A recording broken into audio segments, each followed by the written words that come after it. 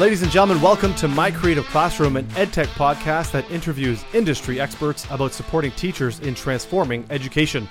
Today we are going live from the Atlantic Education Summit, and I am pleased to be joined by conference keynote speaker, Dr. Alec Couros. Alec, thank you so much for joining me. Hey, thanks for having me. So let's kick things off, Dr. Couros, for both the listeners who are joining us here live in our call, but also for the listeners who are possibly listening at home from their preferred streaming platform. Tell us a little bit about who you are and your role in education. Again, my name is Alec Couros. I'm a professor of educational technology and media at the University of Regina. I spend most of my days working with graduate students and undergraduate students to develop EdTech or digital competencies to prepare them for the classroom or prepare new teachers for the classroom, or to have tenured teachers start to think about integrating technology more into their own practice.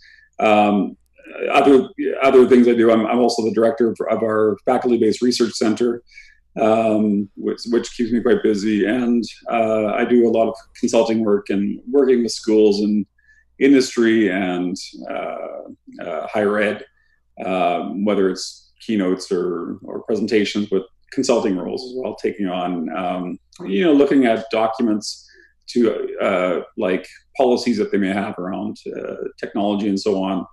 I also spend a lot of time with young people with digital learning summits and digital citizenship as well. So I'm very fortunate to see many aspects and many sides of the sector, the education sector in general. And it's great to be able to connect to kids and to my colleagues and other teachers who are dealing with some of the issues we're seeing here, especially around instructional technology and media. And it sounds like you have, a variety of areas where you focus in education. And you mentioned kind of this students looking at how to use EdTech. And I'm sure through this global pandemic, the current reality that we're in, that has really transformed the use of EdTech for your current university purposes, but also looking at what it is that we can use in the teaching profession. Yeah, I think what's happened is you certainly can't ignore EdTech anymore. It's, it was sidelined, it was taken up by some. There's some level of it that goes across most institutions, like your average, learning management system or some web conferencing, or you might have something like clickers or whiteboard or smartboards or something in the classroom that is sort of ed tech in the background that's quite ambient, versus thinking about if you were to take a SAMR model, for instance, looking at moving ed tech integration to the point where you're not just substituting one technology for another technology to do similar things, but having a higher price tag in most cases, but looking at redefining what you actually do as an educator. And of course, with COVID, I think there's been a lot of redefinition of how we take up classes, and even a reckoning of how we taught before and how we might have to teach in the future, because the things that we took for granted, space, being in the same room with others, that's taken away from you. So how do you build presence? How do you build trust? How do you engage students? So I think EdTech is one of the things, combined with good pedagogy, to be able to solve some of those issues that we're seeing. That's a key component as well. It's not just about the technology, but also the pedagogy and implementation of said technology to really help, transform that learning. And you mentioned the SAMR model, and it's really looking at how and where it fits on that model and the fluidity in that as well, and utilizing it in that form. You talked about in your keynote today about digital citizenship. So in the world of education and even kind of beyond education, how can we help promote this idea of healthy digital citizenship on a global scale? Great question. I know that, it's particularly in the US and Canada, digital citizenship has taken hold. It's not as big of a concept outside of North America. It's a fairly North American specific. You'll see some in Australia, some in the UK, but outside of that, there's not a whole lot of penetration. There is the term cyber safety, which I mentioned, had a lot of traction, but it really focuses on what you can't do versus what you can do. And I think digital citizenship starts to empower people to think differently about it, especially if you take it more literally in terms of the definition. The problem I always have with digital citizenship is it still has those throwbacks to cyber safety and keeping kids safe, which I think is fine, an important part of it, but the citizenship part is totally missing. I think it's it's this idea of what does it mean to be a good citizen or a global citizen. So I think a big part of that, and back to the question of how do we take this globally, is to make part of the curriculum those global connections, understanding other parts of the world, cultures that we're not familiar with, but doing that in a safe way, in a respectful way, in a way that's not kind of the old spectator or parachuting perspective, actually looking at making connections that are mutually beneficial between the parties rather than taking from whatever countries we tend to pop into. So I think citizenship, the citizenship piece is really important. And as we consider global citizenship, we have to look outside what citizenship means as a Canadian or as an American. But what does that mean to work together on problems, to work together on things that affect all of us? And so that advocacy part, that proactive piece of digital citizenship is more important than ever. We can't just protect. We have to also move ahead and take some risks. And I think that's good as long as you have teachers that are able to catch you if you fall, and who have proper training in terms of connecting the students to these new experiences. And of course, if there's policy to also support that, so you have an idea of how to protect students, student identity, and so on. You have a valid point there. When we talk about digital citizenship, it's almost just as valuable to learn what citizenship is, even in your own country or where you are, prior to even going to the global scale, which is something overlooked, right? We go too big before we even just looked at to see what's in our own backyard prior to moving beyond that. Absolutely. And I think there's actually a great example of a duty. Oops, sorry, I've got some audio came up there. Where's that coming from? He's an civics teacher at Ridgemont High School who's doing it right. Sorry, I've got something playing in the background. It feels like Inception. It does, actually. I think it was just in the preview window.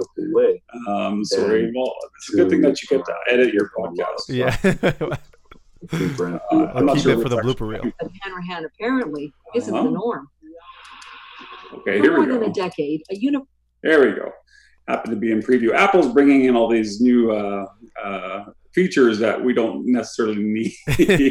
Just search for. So what I was looking for is a great resource by Joel Westheimer. So he's a professor at University of Ottawa, and he works specifically in the area of citizenship. And he speaks actually about 3 different types of citizenship. The idea of you have your sort of standard citizen who kind of cuts their lawn and does kind of what you would do for yourself, but then there's participatory and justice-oriented citizenship, and so we have to kind of put that lens of digital citizenship on other theoretical lenses around what citizenship means. So I think they have to connect in a real way. Yeah, absolutely. And to your point of even different types of citizenships, and really diving into what that means as a person, as a school community, as a class, and then going abroad. So another question that we have is so what is it to you the best way to improve critical thinking skills with media and technology for our students? I think it's about getting out of some of the examples that we often use in classrooms. So, and they're not bad. They're not a bad place to start. So you get the Northwest tree octopus, or you get those sorts of sites where you have these mythical creatures that live there. But like if you're looking, so something like that example, I'm not sure if you're familiar with it, but people can look it up. So it's a Northwest tree octopus, so an octopus that lives up in the trees in the Northwest of the United States. So you share this with students, and you ask them to be critical about it, but not much critical thinking is actually done. Most kids have domain-specific knowledge that says octopi don't live in trees, and therefore this is probably fraudulent. I mean, that's where it ends. There's not a set of questions. They're not looking at the authority of the exam. Some of the checklists that you might look at. So some of the examples that we use don't take us very far in terms of a critical thinking exercise. But there are plenty of non-fictional examples every single day that we can bring into the classroom. Tweets, for instance, or images, or anything spread on Facebook. Things that we can find appropriate for our students. These are real life examples. We don't have to pretend anymore that these are sites. I think it's a good to start with younger people, but we need to introduce the reason for this. So, for instance, I don't know if there's a day that you could go by where something doesn't blow up in the media that's a fake truth or fake news or something that you can't possibly connect with in the classroom. And I think that's where we have to get real.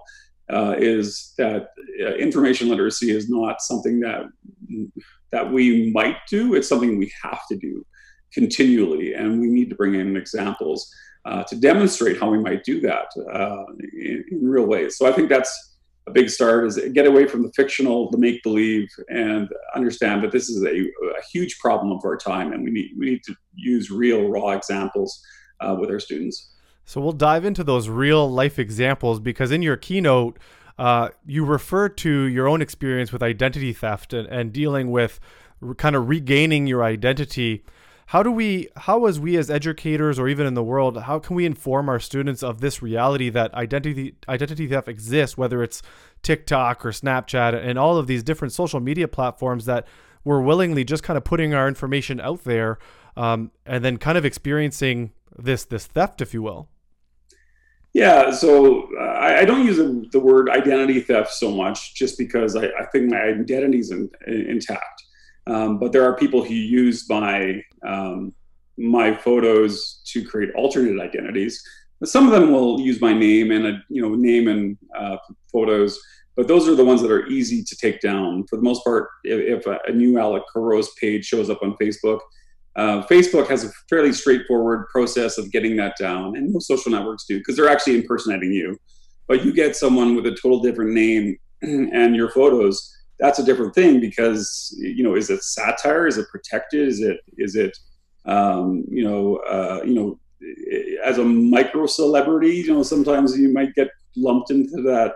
You don't have the same protections, I guess. So as the average citizen, I wouldn't say I would probably still be under the protections category. But as your profile escalates, as you get more followers, you get into that iffy territory that you're a public figure of some sort, and they don't have the same protections.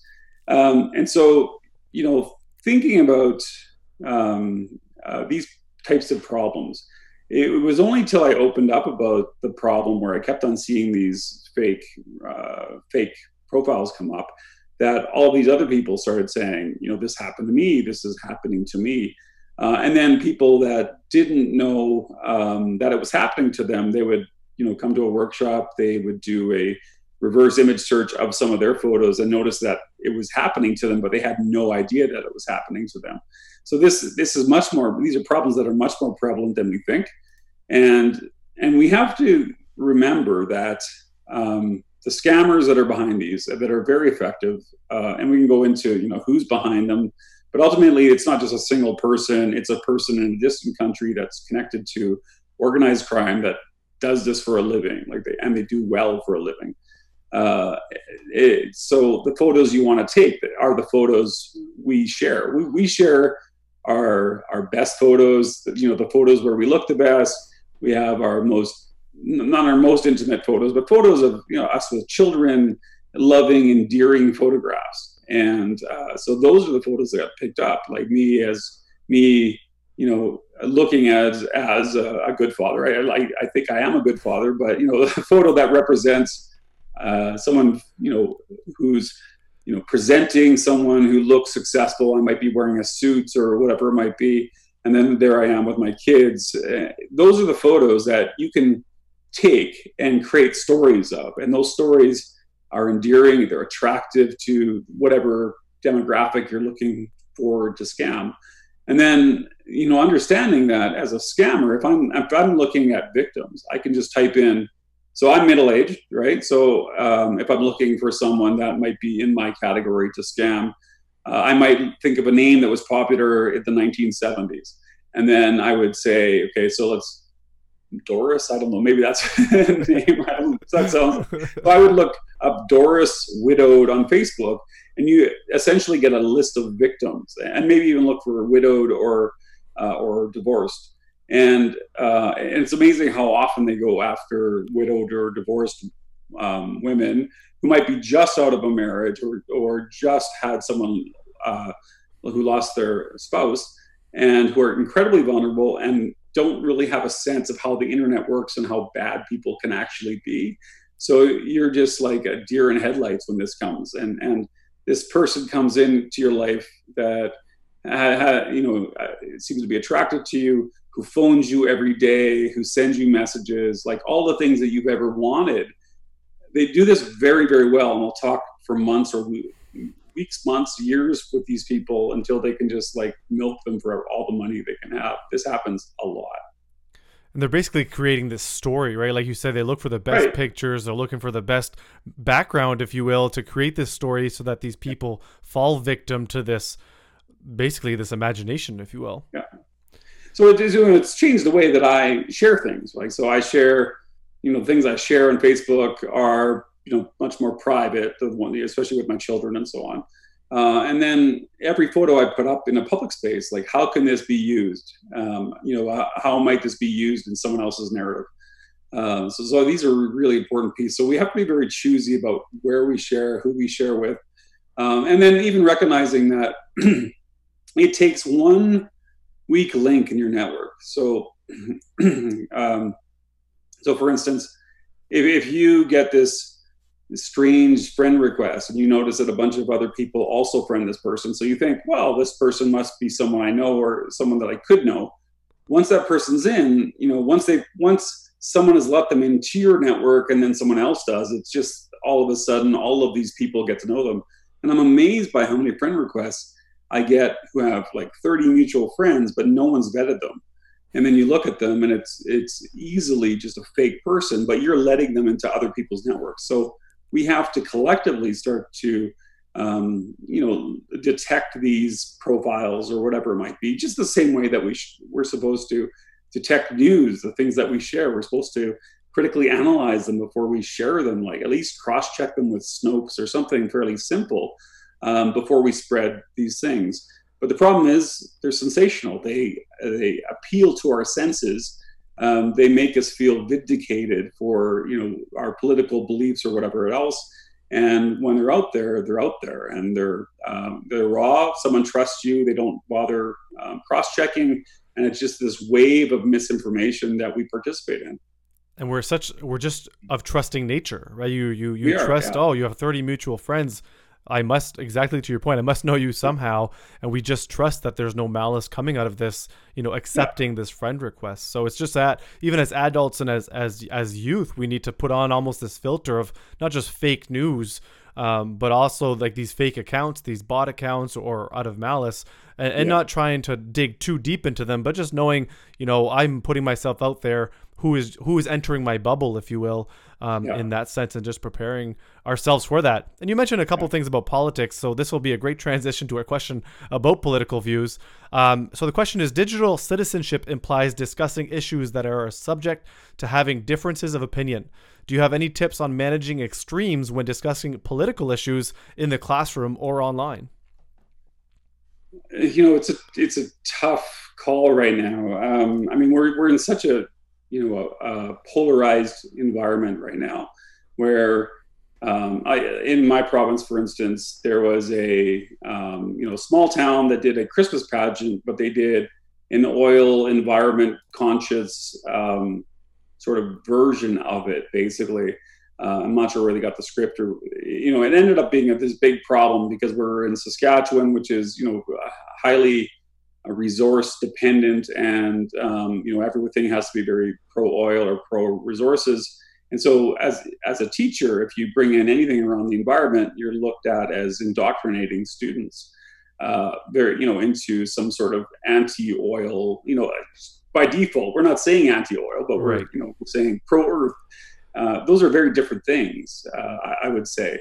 There's a lot of nuance around those particular terms, but if it's pro-earth, it shouldn't be necessarily we want to destroy all industries and make people not have jobs and so on.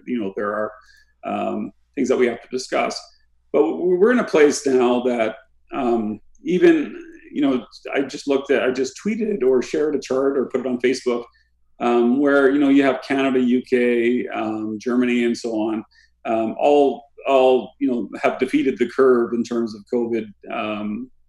But the only big outlier is the U.S., which saw the greatest number of cases today. The problem is it's no longer the science is being discarded in the U.S. by far, and the existence of COVID is more of a political opinion. Like wearing a mask is a political opinion. It sounds like if you don't wear a mask, you don't support Trump, right? Yes. So it's kind of got to that point where it's ridiculous. It's not science-based. It's not critical thinking. It's just simple partisanship and tribalism, or whatever you might want to call it. It's no longer political debate. So we have to work together to call those things out, to help people understand it. It does not mean indoctrination into a certain political party or certain beliefs. People could still have those, but we do need to get better at how do we do discourse better? How do we talk out things? Is it possible to change your mind? One of the things that I do in my graduate courses is the one I just taught this summer. We do a debate format in Zoom. We basically take a topic like we'll just put an affirmative, like a declarative sentence like technology is ruining childhood, right? And then we have an agree and disagree camp. We get into sort of these big, amazing debates. We measure the class's response before, and then we measure it afterwards. And we get a sense of, whether or not we've shifted anyone's opinion given the arguments. And of course, the people arguing these things don't necessarily agree with their argument. They're having to play a role. But even the simple debate format, we can do that over Zoom. We can do all sorts of things that are really powerful over online spaces, through written form, through blogging, through Flipgrid or whatever it might be. Lots of ways to talk about, to demonstrate, to dive into political discourse that is intelligent versus some of the stuff that we experience out there. And unfortunately, there's not a lot of politicians out there who are doing a good job of creating an environment for good discourse, and we've got to get better at that. Yeah, and you mentioned these platforms too, using Zoom for a debate and using Flipgrid and different tools, and it segues into another great question about, the pandemic. In your talk, you mentioned that we weren't as successful during the early days of COVID as we could have been because we had not prepared our students to be independent and autonomous learners. Knowing that this it needs to be a priority going to the fall, for teachers as much as students, what is one thing we should all do this summer to prepare? That's a good point. What is one thing to do? I'd look differently at our assignments, very, very differently. So, getting back to the idea of things we can Google, kids can do that. Like taking up inquiry, passion-based type projects, implementing this somewhere into your curriculum, I think is really important. The example I used in the keynote was something called the Learning Project that I do in my graduate and undergraduate classes, and I work with high school students doing the same thing. And it's simply taking up something you've always wanted to take up. Like my daughter's in the basement right now. She's supposed to be, she was supposed to be working on math. Math didn't go so well for her, but she's what she really wants to do is art and music. And so, we're working on a project together with her because she wasn't able to really get space in her schedule to take up those classes in high school. And it's really unfortunate because this passion for these things are just taken from her. So, find your students' passions, let them give them some space to do something with that. And if you're not a music teacher, that's fine. If you're not a language teacher, that's fine. As long as they can share the artifacts and, share and make visible or make their learning visible, I think that's what you assess it on, less about how far they get or how you can possibly assess how far they get. But it's really, looking seriously at inquiry-driven or, a question that needs some answering, or a passion-based project that students really want to take up, and document their learning. And then as we start to better understand what resources are out there or how to learn online, you can start to apply that to other places, right? So if your math is, not working so well, you can get your traditional math instruction, but there's plenty of places to look on. Taking a site like, one of my favorites is Desmos. There's so many great examples on a site like that you can take up collaborative assignments that are both that can be done both asynchronously or synchronously, that aren't your traditional worksheet math problems, and introducing students to all of these alternate ways of learning, alternate resources, I think is such an important part of this. And just, but first getting them to be successful in learning something that they care about, and then trying to apply that elsewhere.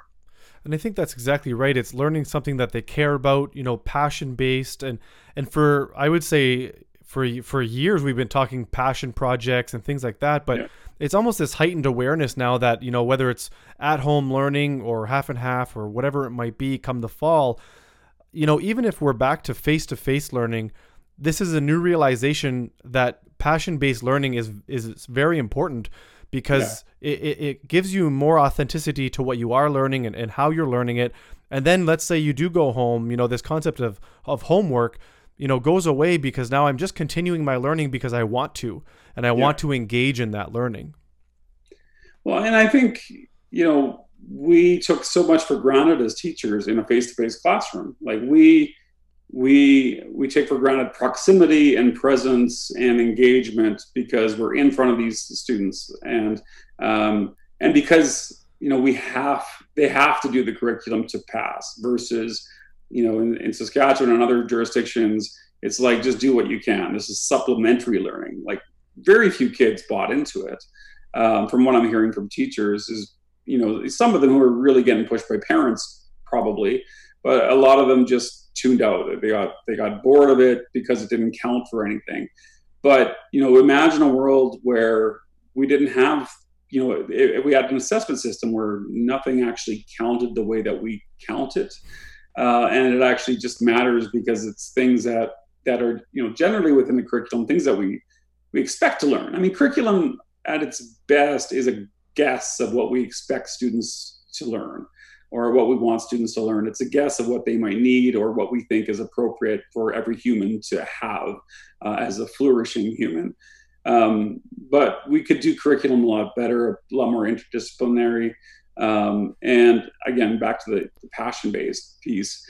So, coming back in the classroom, one of the first things I would suggest is, we may end up in the classroom for half a year, a month. We don't even know exactly what might happen depending on, cases and so on. What are you going to do in that space? What are you going to do in the time with them? The very limited time that could be a week it could be a month. How are you going to actually make the best of that? And so I think that's going to be a lesson here is, how do we actually make the best of the time that we're together? Well, how do you most appropriately use that?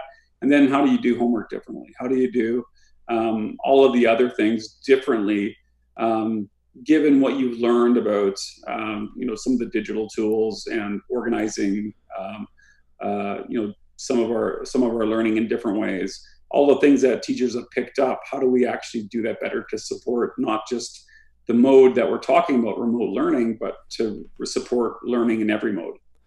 Yeah, and you mentioned, what are you going to do with them when you are face-to-face? Those first days are crucial. And, we often take the fact that we have 185 days with our students, especially here in New Brunswick, and we say, well, we have all this time, so that'll just be pushed till next week. One thing that COVID-19 has really showed us is that what happens if that next week isn't face-to-face? How do you can't rely on the ability. I go back to the days when I was in the classroom, whether you're juggling or whether you're putting on a show for students to keep them entertained and keep them engaged. But what if you're not there? How do you do that? And, we'll reflect on a video that you shared during your keynote this morning of this time lapse of this young girl who's sitting on her bed and you can see almost she's disengaged from learning. She's in front of her laptop and you can tell that time as it goes by, she tries to be engaged and then is almost becoming so frustrated. That could be almost, a good portion of students that would have experienced that exact kind of feeling of being disengaged and almost this anger, if you will, because you don't have your friends, you're out of your social context, and you're being asked to do things on a timeline, as if you were still in the classroom. Yeah, and I think, the video is powerful. Like you can see, like, I don't know the story behind it, but if the author, the girl who, the student who did this was actually that disengaged, but she was able to produce that amazing video. Like, if you look at the detail, it's absolutely amazing.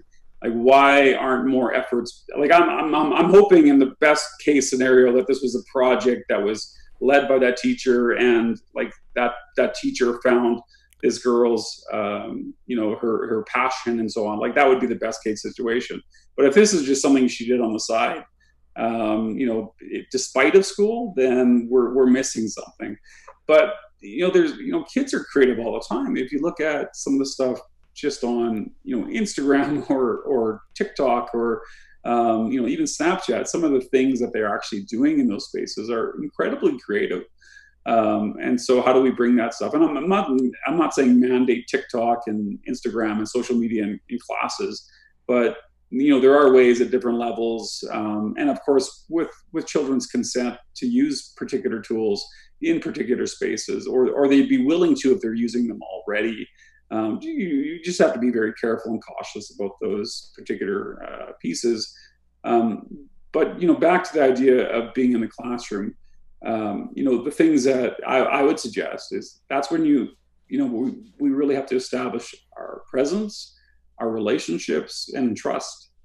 That's what's happening that first week. And many teachers do that anyway, but we have to do it to an amplified extent because we don't know when that proximal type teaching is going to be taken away from us.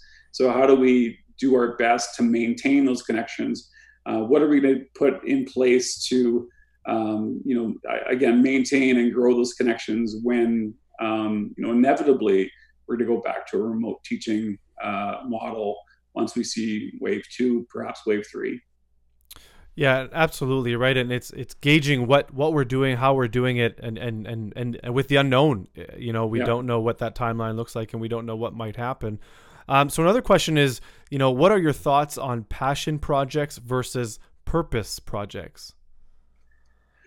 It's a good point. It depends on whose purpose, right? Like, I think that's the biggest issue around those things. I think purpose projects are fantastic. I think passion projects have their place. I think they can be alternated, but it can't be necessarily just the purpose of the curriculum, purpose of the things that we're supposed to teach.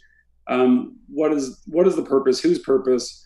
And how do we, certainly allow for the flexibility in either.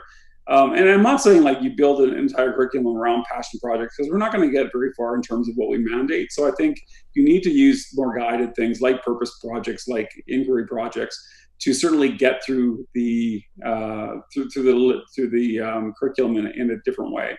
But the things that we shouldn't be doing as much anymore is just the direct teaching that we do a lot more, especially in high school classes. In elementary, that's not nearly as much of a problem, but you can find that stuff. That stuff's a dime a dozen on YouTube, especially in the maths and sciences. I mean, the stuff's been done and done over and over again. Like, I have no problems with, and I think I would encourage teachers to do it themselves, like to not just say, here, watch Khan Academy for the next week, because I think your voice matters, and the way that you explain and the context that you're in does matter. And so if you can do screencasts and that sort of thing, that's great. But do that for homework. That's not something you want to do face to face. Bring in a blended environment. And again, back to the idea, I think we need to switch things around: purpose, passion, some traditional, but the greater number of instructional strategies we can use will reach more learners, and we can take up a more differentiated space. And I guess the other thing we haven't really spoken about is, the great opportunity that we saw here with learning is we were less about timelines. Like we threw out the schedule in some ways. Even what comes first, what comes second, and a lot of what I saw from teachers is you have that face-to-face time, but a lot of the stuff that was much more flexible. And if only we built curriculum that was much more flexible, that it wasn't a guess of how much time it would take to get through this particular unit, or how much synchronous or asynchronous time we would need. I just think that there's huge opportunities right now for really revamping both pedagogy and curriculum. If we just start to take some data, start to listen to students, and of course listen to teachers in terms of what they're seeing. And I think you hit two things there, which, you mentioned the blended model, which is it's not all passion projects all day long, every day. Yeah. There's a blended idea of this passion, there's purpose, there's some traditional involved in there, but also to the idea of that scheduling. We moved to a virtual environment quite rapidly, and hopefully the idea is not to just replicate the schedule that was in the brick and mortar building into a virtual, right? And saying, Alec, I need you to sit in front of the computer from 8:30 until 9:30. That's going to be your math class, and then we have from 9:30 till 10:30 will be, science class or whatever, because there's an opening here, which is this blended idea of opportunity of being able to create this new learning environment, interdisciplinary, blended, with a variety of tools at play. I think so, and I think back to schedule. And I'm not advocating for a structureless environment, but the schedule that we have, the 9 to 3:30 version of it, no longer has to be in place when we're in a remote learning environment.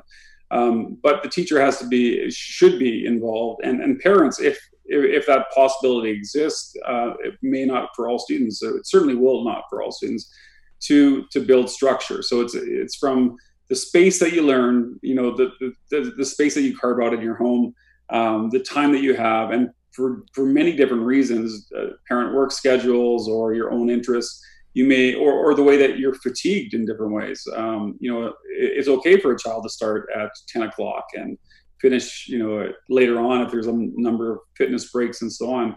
But as long as there's some structure, and I think the biggest thing, one of the biggest things that we do, and I'm hearing from students, is they just need that structure, but they don't necessarily need the structure that every kid has. And that's, that is the flexibility that we see in university courses. Students ask for, as much as, like, I love the synchronous, and I make them mandatory for my classes, but a lot of students are asking for the asynchronous. They want the pure flexibility, and they'll take courses because of that flexibility. They don't necessarily need the synchronous one-to-ones. But not all students will also do well in those environments. And that's one of the reasons I keep them, is because when I did allow them to have like a fully asynchronous course, I found, or an optional course, I'd always have the synchronous sessions. Students that didn't come to those sessions just felt disconnected. They felt watching a video of this is not quite the same as being part of it. And there's just something different about it that captures it in a different way when it comes to instruction. I'm not saying the podcast and so on, because it feels like you're there, but when it comes to instruction, it just, I don't know, it's not the same. Yeah, I totally agree. You know, there's a point of, and you referred to Khan Academy, and there's a thing about watching somebody teach something, but then there's also this part of being involved in, you know, watching the conversation unfold and being in the moment, and not just watching the recording of it. But I do encourage everyone to listen to the podcast. And I would say that there's also this sense of personalization too, of there may be some students who prefer asynchronous over the synchronous version, and being, you know, in these different types of models. We go back to blended, right? It's the idea here that there's this flexibility to be able to engage in that. So Alec, before we take off, I think that's it. All we have for questions. You know, the people that took part in the keynote this morning, as well as the people listening now, where can they access, whether it be your presentation this morning or resources that you may have to offer? So I will provide the keynote, the slides. So someone's asking in the chat. So for instance, to talk more about the video in particular, but the video will be there. I know it was made by a Toronto District School Board student. And so I can probably find the backstory, but the video will be in there. There'll be a link so you can find the YouTube video and so on. But all the sort of the essential links I have. So I'll have a Google Doc with everything, as well as links to the slides so people can look at the presentation in either PDF or Keynote form. And of course, in terms of resources, I've already had several emails of teachers who just want more stuff. So reach out to me. My email is Kouros, Kouros @gmail.com, or find me on Twitter if it's just, if it's a question that you want to ask for a number of people. If you need personal help, give me an email. If you want something that can be asked and answered in the public, then seek me out on Twitter. I'm always happy and try to be generous with my time. And I'll put the description to all those things, your Twitter account, your email address, the link to those resources you mentioned, all in the podcast description. Sure. So if you head over to the Anchor platform or Spotify, Apple Podcasts, whichever one, it'll all be in the description of the podcast. And we'll host this video up on the Atlantic Education Summit website as well. And we'll make sure that we post your resource links there as well, so that anyone who participated in the event can go check them out, and also have access to them so they can look at them at a later date. So before we take off, Alec, is there anything else that you'd like to say to our listeners here or at home? What should I say? It's a loaded question. I think, it's a really good one. I think teachers have done tremendously well in this short time. Like basically, so many started from scratch when it comes to digital media and digital technologies. They were, for whatever reason, they weren't engaging. They're more traditionally styled. And then to be thrust into remote teaching, all of a sudden, you're going 0 to 200, basically, in many cases. So I just want to totally, thank those teachers who did so much work. For the other teachers who are more technologically adept, who became support teachers in those environments, everyone took up roles, and I'm amazed by, continually amazed by the resiliency of teachers and the students they serve. And I think it's an amazing. If you want to really see teacher professionality, the ability to learn things quickly, this is a remote, the COVID-19 remote experience. Teachers have come a long way. Students have come a long way. We've got a long way to go, because now, at least in my environment, it's going to count now. Like, it's not going to be, pretend learning, supplemental learning. It's going to count. But at least we got a taste of it, and hopefully best of luck in September, and hopefully we, in a year or two, we'll come out of this and be better for it, be better as a profession. Yeah, absolutely. And Alec, I thank you so much for being on the podcast today. And I encourage all of our listeners to follow you on social media at Kouros A. reach out to you via email, and really just get engaged in the conversation to continue this as we move forward into the unknown during the pandemic, but also past that. How do we include EdTech into transforming education and learning environments, whether we are in person or abroad? So thank you so much for joining me on the podcast, and thank you so much for being part of the Atlantic Education Summit. And to all of our participants, whether you're listening today or at home, we look forward to having you be part of the event either tomorrow at a later date. And thank you all so much for listening. Don't forget to follow us on Twitter at MyCreativePod and subscribe to whatever streaming platform you're listening to us on right now. So thank you all very much, and we'll hear you next time.